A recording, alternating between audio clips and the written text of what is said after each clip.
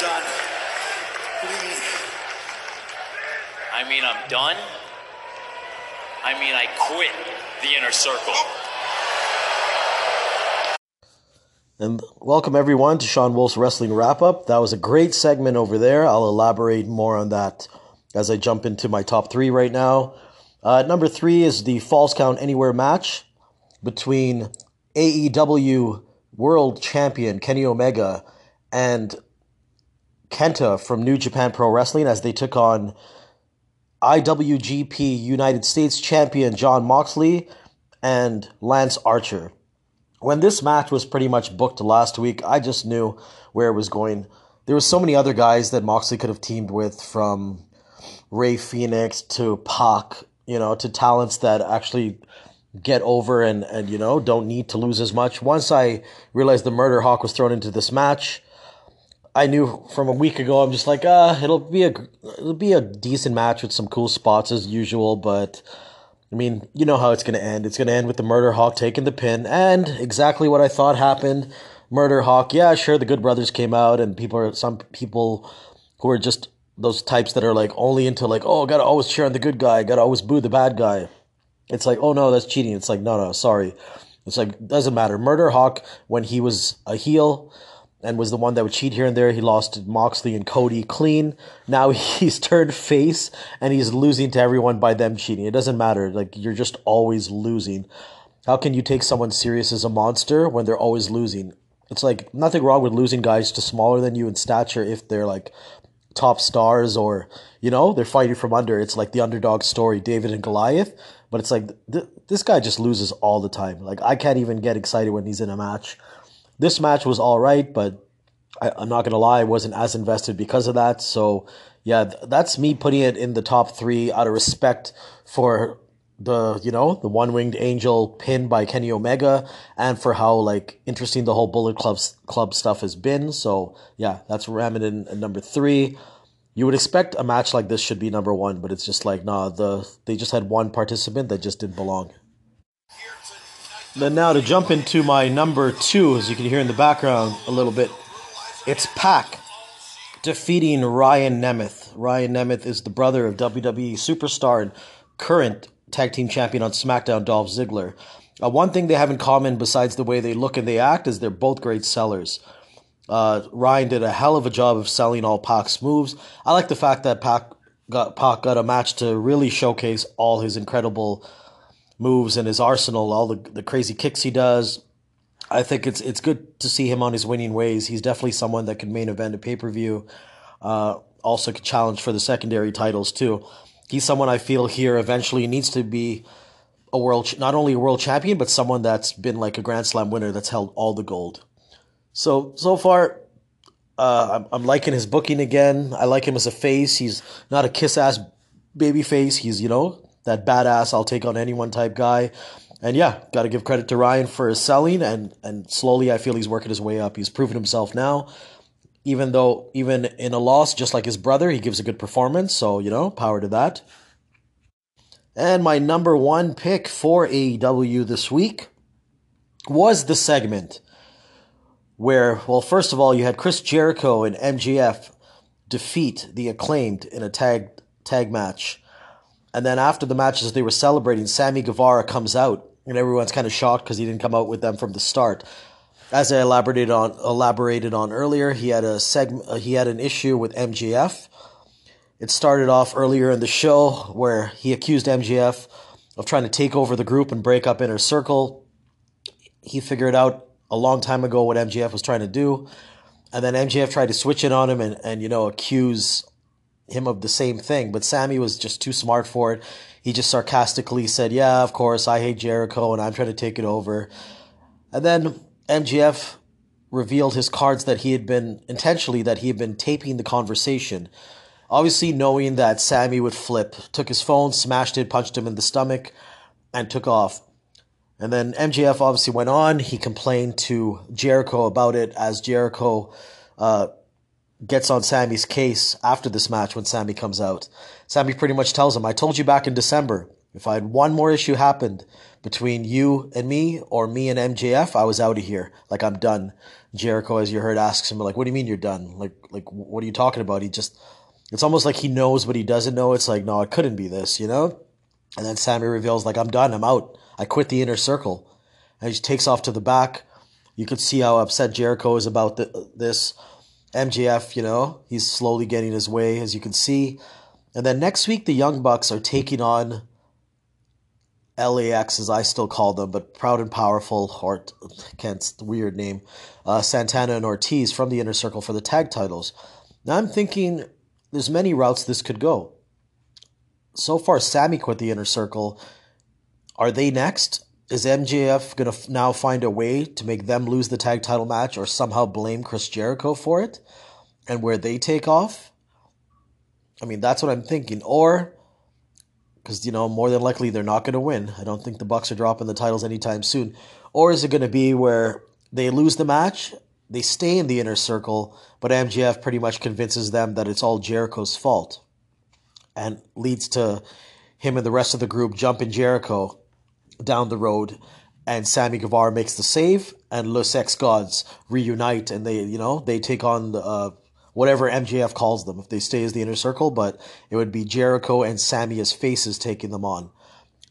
The latter is what I prefer, but the more I thought about it, I'm like, I could really see Santana and Ortiz getting cost the match next week and then leaving the Inner Circle because of something that MJF or Jericho did by accident. Well, time will tell.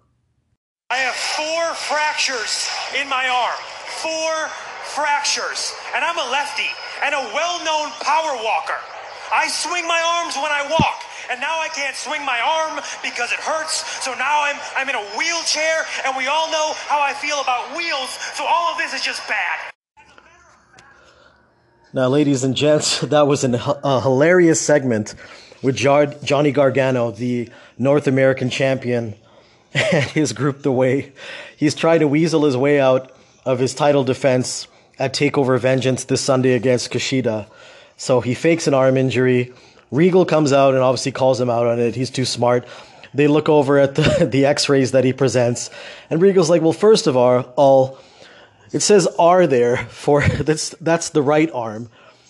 And Gargano's pretty much, no, the R there stands for real, and that's my x-ray because it says John Gargano. And it's just like he's trying to, get weasel his way out of it. Regal's catching on. Then finally Regal's like, you know what, there's only 2 options here for you if this is true. It's like you're either going to forfeit your title, or in tonight's match with Kushida versus Austin Theory from your group The Way, it'll be for the vacant championship. So Regal then asks, what do you think, Kushida? And Kushida's already snuck his way into the ring. He waffles Theory, knocks him out of the ring, grabs the title off Gargano, goes for it. They have a little bit of a tug of war where he lets Johnny Boy win it. And then that's when you realize that he's caught. He has it in his left arm and he's holding the title like he got his belt. He got his belt back. And then Kushida goes on to kick his ass. The match is on. Just a great segment. Johnny Gargano and Sami Zayn are 2 of the 2 top guys who were such great faces, baby faces in wrestling, where I never thought they could really fit in as heels. I knew they could probably pull it off because they're good at everything, but I didn't think that I'd ever be thinking to myself, like, wow, they're even better heels than they were baby faces. Like, they're just the best in this role, so funny, so entertaining. It's just, I'm glad they turned heel. I never thought they'd be this good, but I guess sometimes the best baby faces make the best heels, and the best heels are the ones that the fans start to respect that turn into great baby faces.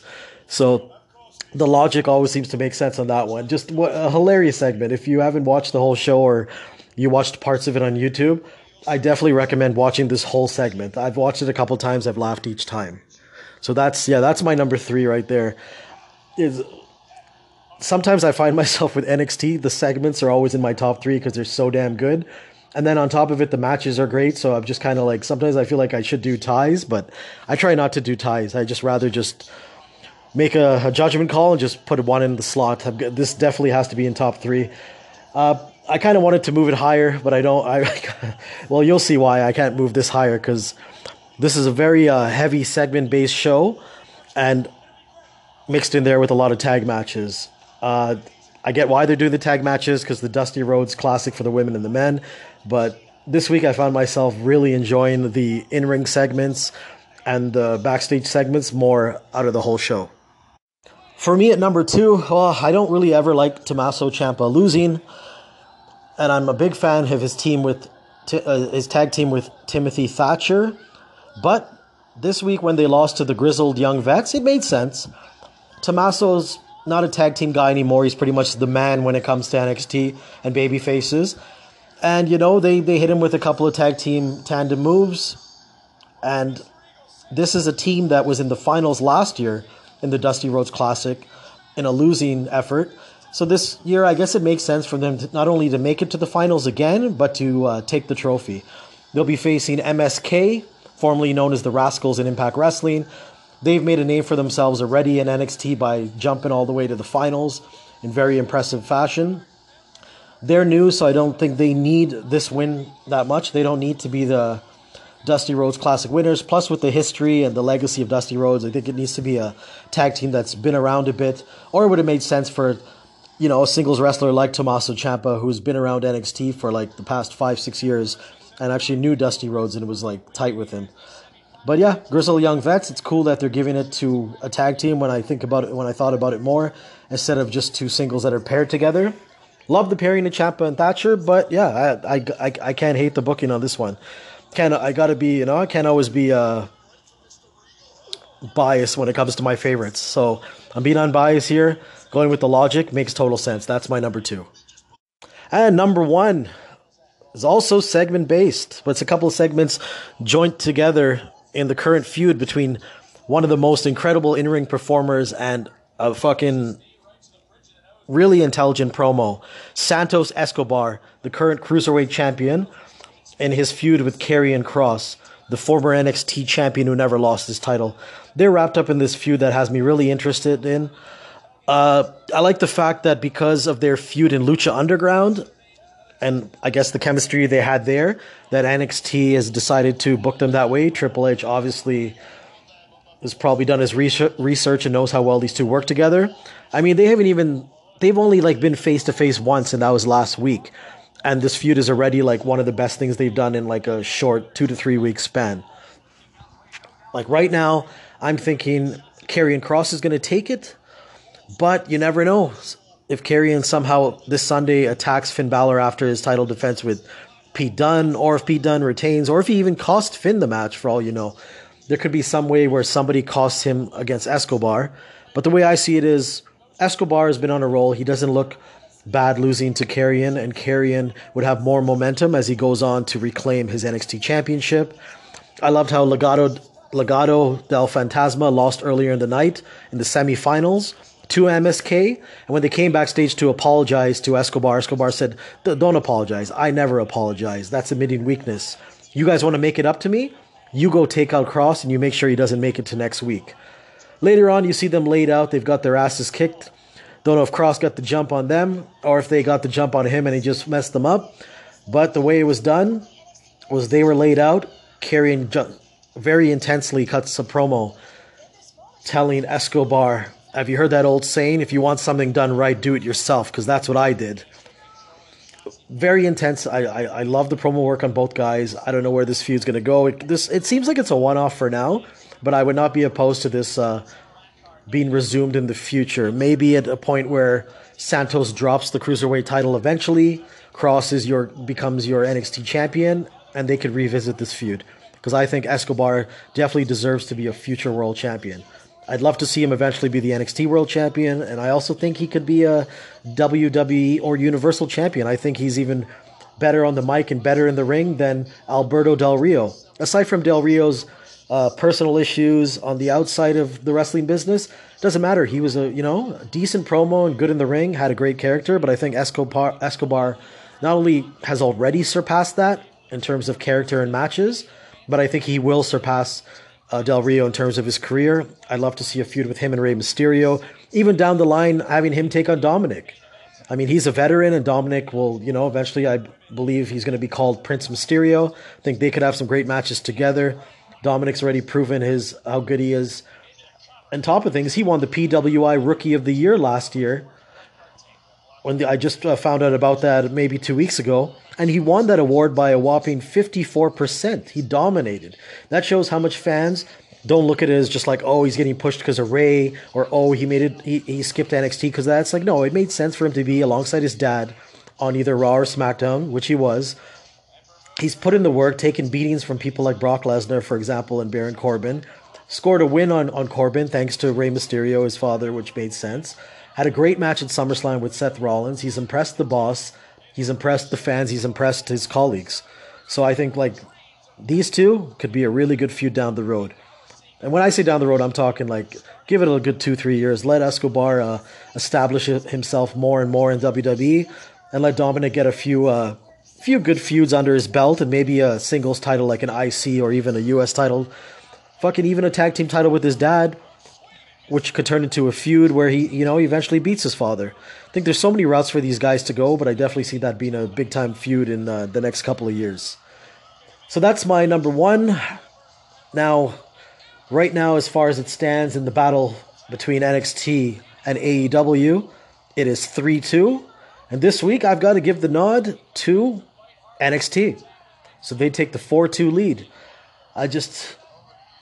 The segments were great. The tag team matches, which I haven't even got into, where Shotzi Blackheart and Ember Moon went on to defeat Indie Wrestling and Candice LeRae. That match was a little botchy at some points. I noticed I don't feel these women meshed too well together, but I like the fact that the right team won. MSK had a great match with Legado del Fantasma. As I said, my number 2 with Ciampa and Thatcher losing to the Grizzled Young Vets. This match had solid tag matches, really interesting segments, both backstage and in the ring. AEW, I just can't give the nod this week. A main event's supposed to hook you. A main event's supposed to be the thing you're looking forward to. And like I said, when I knew Murder Hawk was in the match, I knew he was taking the L for his team. So yeah, NXT jumps up on a 4-2 lead. Thanks everybody. Hope you guys are enjoying your weekend.